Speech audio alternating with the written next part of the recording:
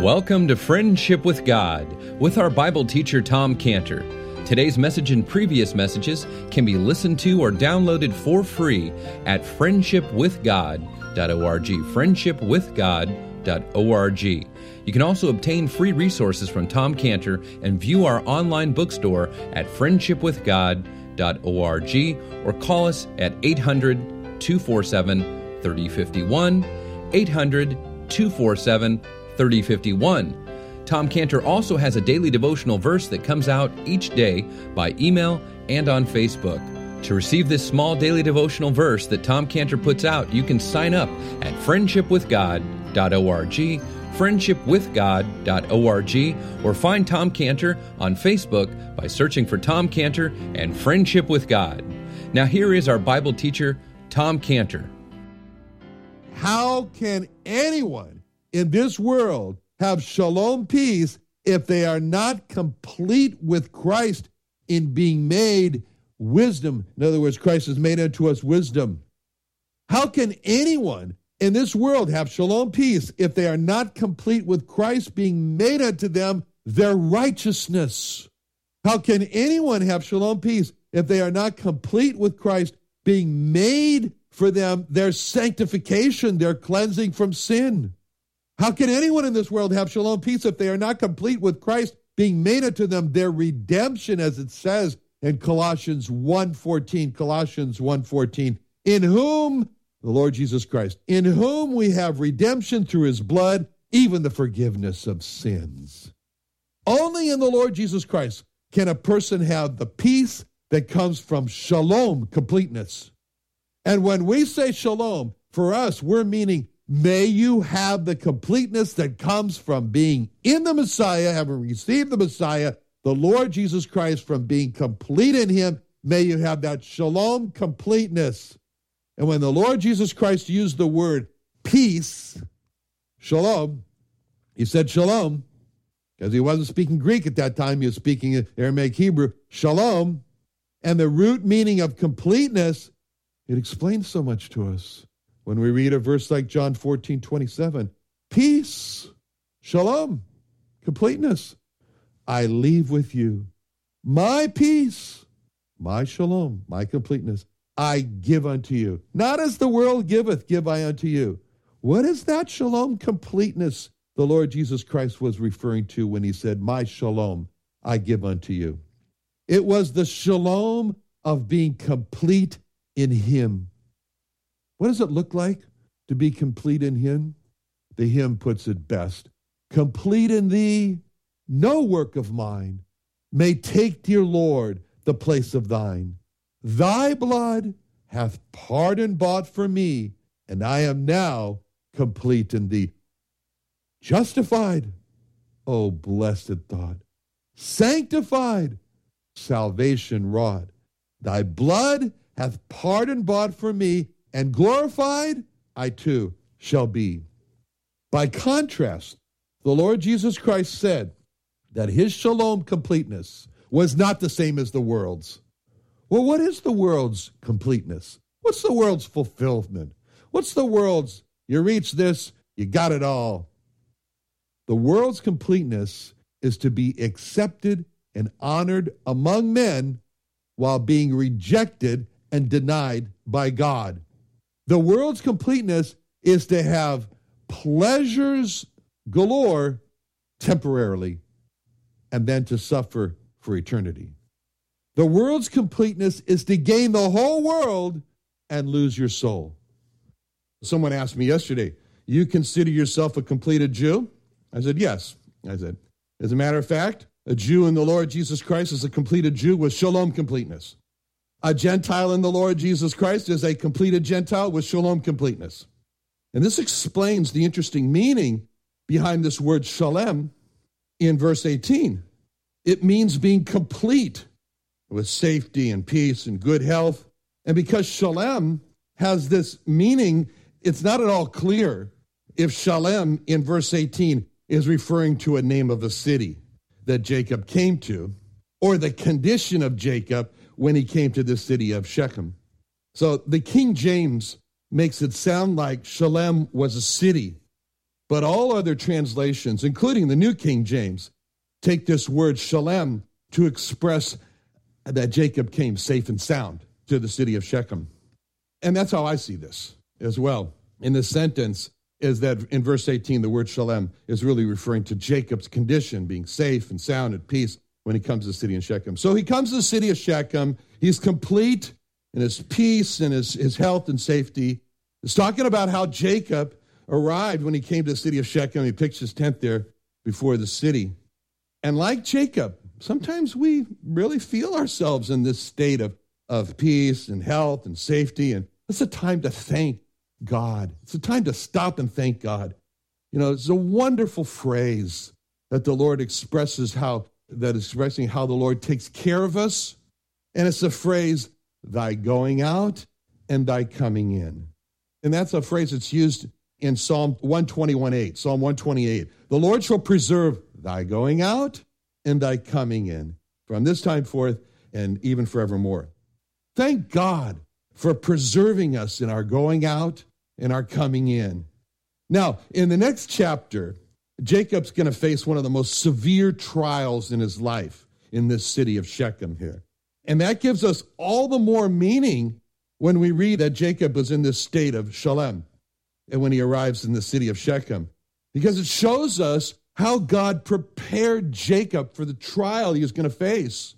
You know, Shalem expresses how God prepared Jacob for this trial in Shechem.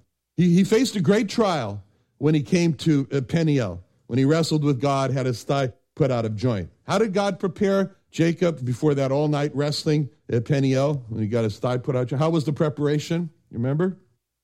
Beginning of chapter 32. Yeah. And then what happened in Genesis 32, 1 and 2? Genesis 32, 1 and 2. He saw the angels of God, the Mahanaim. That was the two camps. He saw the two. I have a camp. Angels of God got a camp over here too. That's the meaning behind the place. Mahanaim, two camps, you know. And so that was an encouragement to Jacob. He needed a great encouragement, and so he got it by seeing the angels. Sometimes we need a great encouragement.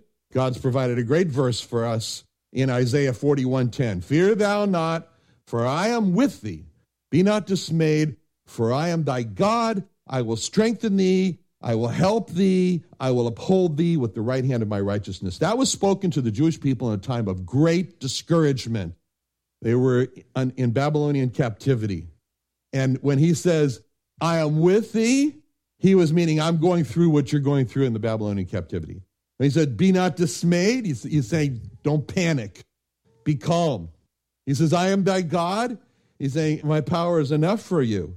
I will uphold thee. I will enable you. I will uphold thee. And then he says, by the right hand of my righteousness. You know, the right hand, which hand do you raise in court when you're faithfully going to tell the truth or in deposition? You raise your right hand. Even if you're left-handed, you raise your right hand.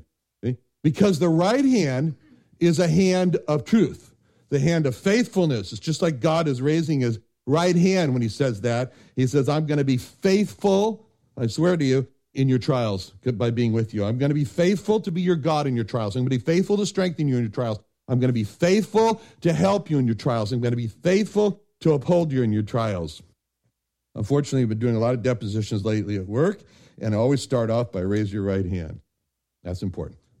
So Jacob comes to a city in Shechem, which is the same place as Sychar or Shechem. This city here was not in existence when Abraham passed through it in Genesis 12:6. Abraham passed through the land unto the place of Sychem, unto the plain of Moreh, and the Canaanite was then in the land. Only the Canaanite was there. The people who are there now, they're not Canaanites, they're Hivites. It's a new people, Hivites. And they've moved into this land. They have a prince named Hamor. He's built a city, and he names it after his son Shechem, and it's the capital of the Hivites. So this place is very close, by the way, to Mahanaim, where Jacob saw the angels, and of course Peniel, where Jacob wrestled with God. Not very far from Bethel, where he saw the angel of God. But there's this new people there. They're called the Hivites. And in the next chapter, we're going to see how this place became a terrible place of a horrific death. And what's interesting is that place, which was a place of death, in John chapter 4, becomes, by the Lord Jesus Christ, a place of life. When he brings eternal life to a woman at a well there in John 4:3. He left Judea. He departed again to Galilee, must needs go through Samaria, comes to a city of Samaria, which is called Sychar. That's it. Near to the parcel of ground that Jacob gave to his son Joseph. Jacob's well was there. Jesus, therefore, being wearied with his journey, thus sat thus on the well. It was about 6 hours. Cometh a woman of Samaria to draw water. Jesus saith unto her, give me to drink, and then you know the rest. That's the same place. So this is the place where Jacob is going to have this great trouble in the land of Canaan. That's kind of interesting, isn't it? Jacob's going to have great trouble in the land of Canaan. You know, Jacob didn't have any trouble in Sukkot when he was not in the land that God called him to. But when Jacob came to the land God called him to, Jacob gets great trouble. Okay? You know, later on, Jacob's descendants, children of Israel, when they went into the land that God called them to, they had trouble. They had the giants' trouble. They encountered giants in the land. When they went back, the children of Israel, into the wilderness that God didn't call them to, there were no giants in the wilderness. There's a cost. There's a cost to us going where God calls us to. And the cost is external trouble. And if we go back, we retreat, go to a place where God's not calling us, then we'll have internal trouble, the soul, from not obeying God. Now, the end of verse 18, it's really called out for us, this place where he pitched his tent. He pitched his tent before the city. So he didn't go into the city. He stays outside the city because he knows that I'm not to become a part of these people here. Their lifestyle is not honoring to God. And there was sexual perversion throughout the whole land of Canaan. And so he keeps his distance outside the city. He knows his grandfather stayed outside the cities. Jacob knows what happened to his relative Lot when he decided to live in the sexually perverted city of Sodom. So he stays outside the city. And in verse 19, it's interesting because it gives us details about the property that Jacob bought there. It says in verse 19, he bought a parcel of a field where he had spread his tent at the hand of the children of Hamor, Shechem's father, for 100 pieces of money. Now, why is that important for us to know? Why is it important for us to know that Jacob bought this property and in the detail, actually, you know, about it, where he puts his tent up? He didn't buy property, he doesn't say, he bought property back in Sukkot. So why did Jacob buy this property here? The fact that Jacob bought this piece of land where he puts his tent up, it shows us that, first of all, Jacob knew God called him to the land of Canaan, so he buys a property in the land of Canaan. See, Abraham, he only bought one piece of property. You remember what the property was? Yeah, the cave. That's right, the cave. And so in Machpelah, so it says in Genesis 23, again, more detail about the property he bought. Abraham hearkened unto Ephron, and Abraham weighed to Ephron the silver which he had named in the audience of the sons of Heth, 400 shekels of silver, current money with the merchant. And the field of Ephron, which is in Machpelah, which is before Mamre, the field, the cave which was therein, and all the trees, it's like a title deed, that were in the field, that were in the borders round about, were made sure unto Abraham for a possession in the presence of the children of Heth before all that went in at the gate of the city. And after this, Abraham buried Sarah, his wife, in the cave field of Machpelah, and that's Hebron, and the field and the cave that is therein were made sure unto Abraham. See, that was the only property that Abraham ever purchased. And Abraham, he didn't even live on it. He didn't live on it. He used it for a burying place. And this is the only property that Jacob buys in his life. And he does something very special there. He builds an altar there. And he builds this altar on the land that he purchases. See, Abraham didn't want anybody to disturb the bones of Sarah, his wife, so he buys a property. And so Jacob's first altar that he builds, he doesn't want anybody disturbing that altar. He buys the property. And altars are really important. They're really important because they're the place where man meets God. That was the place where Jacob met God. The Abraham and Isaac and Jacob, they all built altars where they lived. I've got an Indian friend, a Hindu Indian friend, who I've known for close to 40 years, Gopal. And he lives in Houston, and he sold his company and got a lot of money. And so he built a big house on some lake there. And he's describing to me this very modest house that he built for just $30 million. Anyway, and he's telling me about his house, you know, with all the marble and everything. I haven't been there. My son's been there. And he says to me, the most important room in my house is my God's room, he says. That's the most important room. And I said, well, what's your God? He's got his Hindu gods in there. We should look at our house and say, the room where I meet with God in my house, that's the most important room in my house. And, whenever I stay in a hotel room, I do the same thing every time. Take the key, open the door for the first time. Before I look as where I'm going to put my suitcase, which side of the bed I'm going to sleep on, where I'm going to set up my computer. First thing I do is I say, where am I going to meet with God? Where in this room am I going to meet with God? And that's what Jacob did when he came to this property in Canaan. He asked the question, where am I going to meet with God? Where am I going to build my altar? And God was happy with that. As a matter of fact, when God tells him now, move on to the next place, he says, go to the next place. In Genesis 35, God said to Jacob, arise, go up to Bethel, dwell there, make there an altar unto God that appeared unto thee when thou fleddest in the face of Esau, their brothers. So God says, go there, make an altar. I'll help you to worship, and make this altar by remembering how you were running for your life from Esau who wanted to kill you, and I saved you.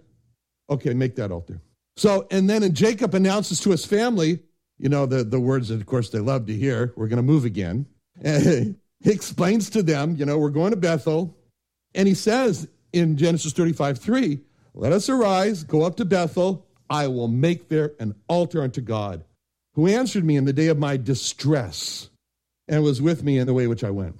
So when Jacob arrives in Bethel, Jacob builds the altar, and he gives that place where the altar is built, he gives it a name to commemorate what happened when he was running from Esau in Genesis 35:7. Genesis 35:7. He built there an altar called the place El Bethel, the God of the house of God. And because there God appeared unto him when he fled from the face of his brothers. So these altars, they're high spiritual marks in the life of Jacob. And the names that Jacob gives to these altars, these places, they mark out the high points in his spiritual progress in his life. And this name that Jacob is giving here to this altar in verse 20, it marks out the important point, a high point in Jacob's life. And he gives this altar this name that has three parts to it: El, which is God; Elohe, which is the God of; and Israel, which is Jacob's new name. So the name of this altar is God, the God of Israel. And what he's saying here in this name is he's saying here, when I name this altar, I want everybody to know that the only one Almighty God who made all creation with supreme authority, he's the Almighty God, is El, like El Shaddai, God the Almighty. So what Jacob's saying in this name is that God that I wrestled with and who put my thigh out of joint and broke my self-will and gave me this new name of Israel, that's the Almighty God of the universe. And he gives it El Elohe Israel. So we know this doctrinally. We know this doctrinally because we learn doctrine, and we know the Lord Jesus Christ is the great creator. But there comes a time when the truth of that fact just hits our soul. It just impacts us, and we realize, not just with our head, but now we really realize the Jesus of Nazareth is the Almighty God of the universe. Jesus of Nazareth on the cross with his flesh on his back ripped open and the thorns pressed into his brow and the nails driven into his hands, his feet. That's the great creator. That's the Almighty God of the universe. And when that truth hits us, all we say is with Wesley, how can it be? How can that be? How could the Almighty God of the universe humble himself to that level? And Jacob has realized the one who's wrestled with him and gave him this new name, Israel, is the Almighty God of the universe who humbled himself. And to mark that out and come to understand that, he calls the altar God, the God of Israel, the God of me, Jacob saying. So Jacob is calling God his God and the God of his life. And that's what David came to call God in Psalm 42:8. He says that the Lord will command his loving kindness in the daytime, and in the night his song shall be with me, and my prayer unto the God of my life. So this name, Jacob is saying, God is the God of my life now. Comes a time, same thing happens to us, when all of a sudden, God becomes the God of our life. In Colossians 3:3, for ye are dead, And your life is hid with Christ in God. When Christ, who is our life, shall appear, then shall you appear with him in glory. See, this is the first time that Jacob uses his new name. God gave him, Israel. And it shows he's not ashamed of the name Israel. And all of this is new for Jacob. This is all new. This is why I say it's like marking points in his progress. At Peniel, Jacob became spiritually crippled. He became physically crippled also. His thigh was put out of joint.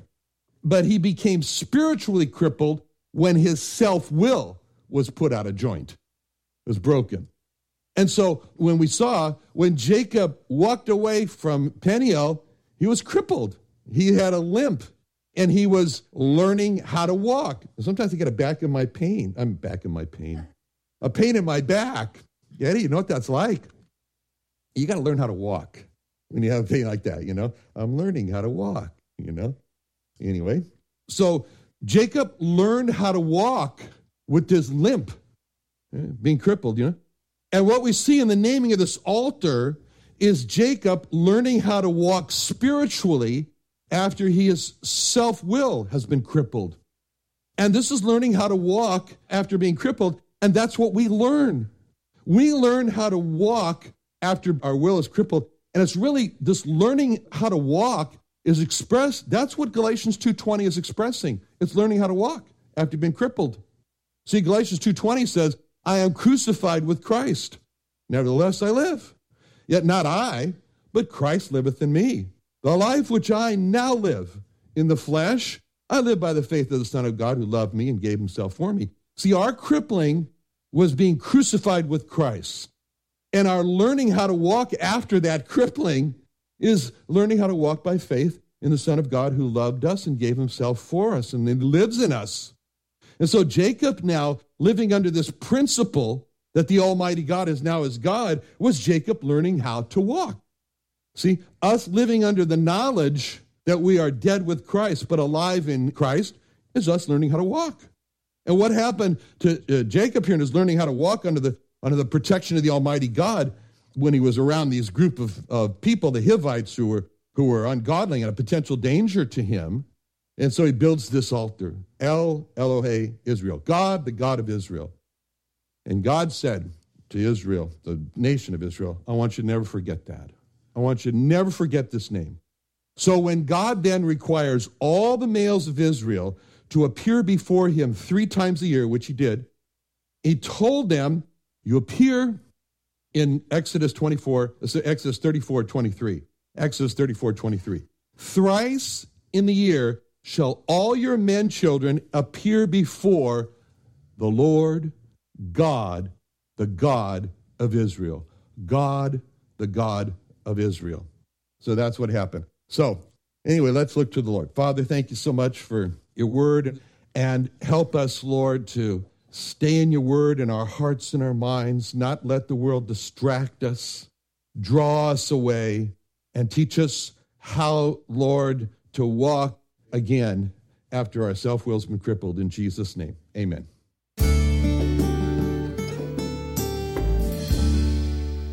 Another wonderful day studying the Bible with our Bible teacher, Tom Cantor, here on Friendship with God. Don't forget that today's message and previous messages can be listened and downloaded for free at friendshipwithgod.org, friendshipwithgod.org. You can also go online to find free resources from Tom Cantor and our online bookstore at friendshipwithgod.org. You can also find Tom Cantor on Facebook, and you can also go to friendshipwithgod.org to sign up for his daily devotional verse.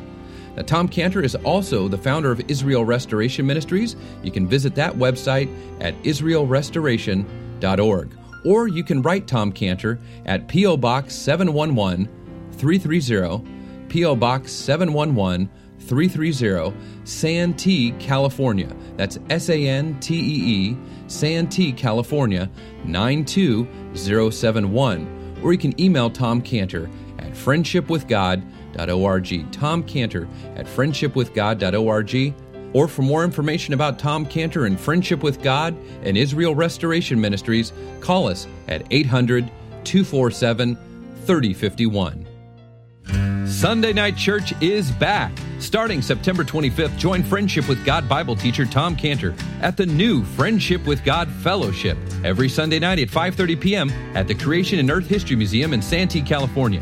Join us early each Sunday at 4:30 p.m. for food and fellowship with Sunday evening services to follow at 5:30 p.m. On opening day, September 25th, we'll have Phil's Barbecue with special guest musician Jim Earp.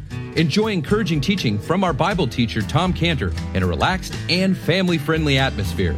Sunday Night Church is back, so join us at the Friendship with God Fellowship every Sunday night at 5:30 p.m. at the Creation and Earth History Museum at 10946 Woodside Avenue North in Santee, California.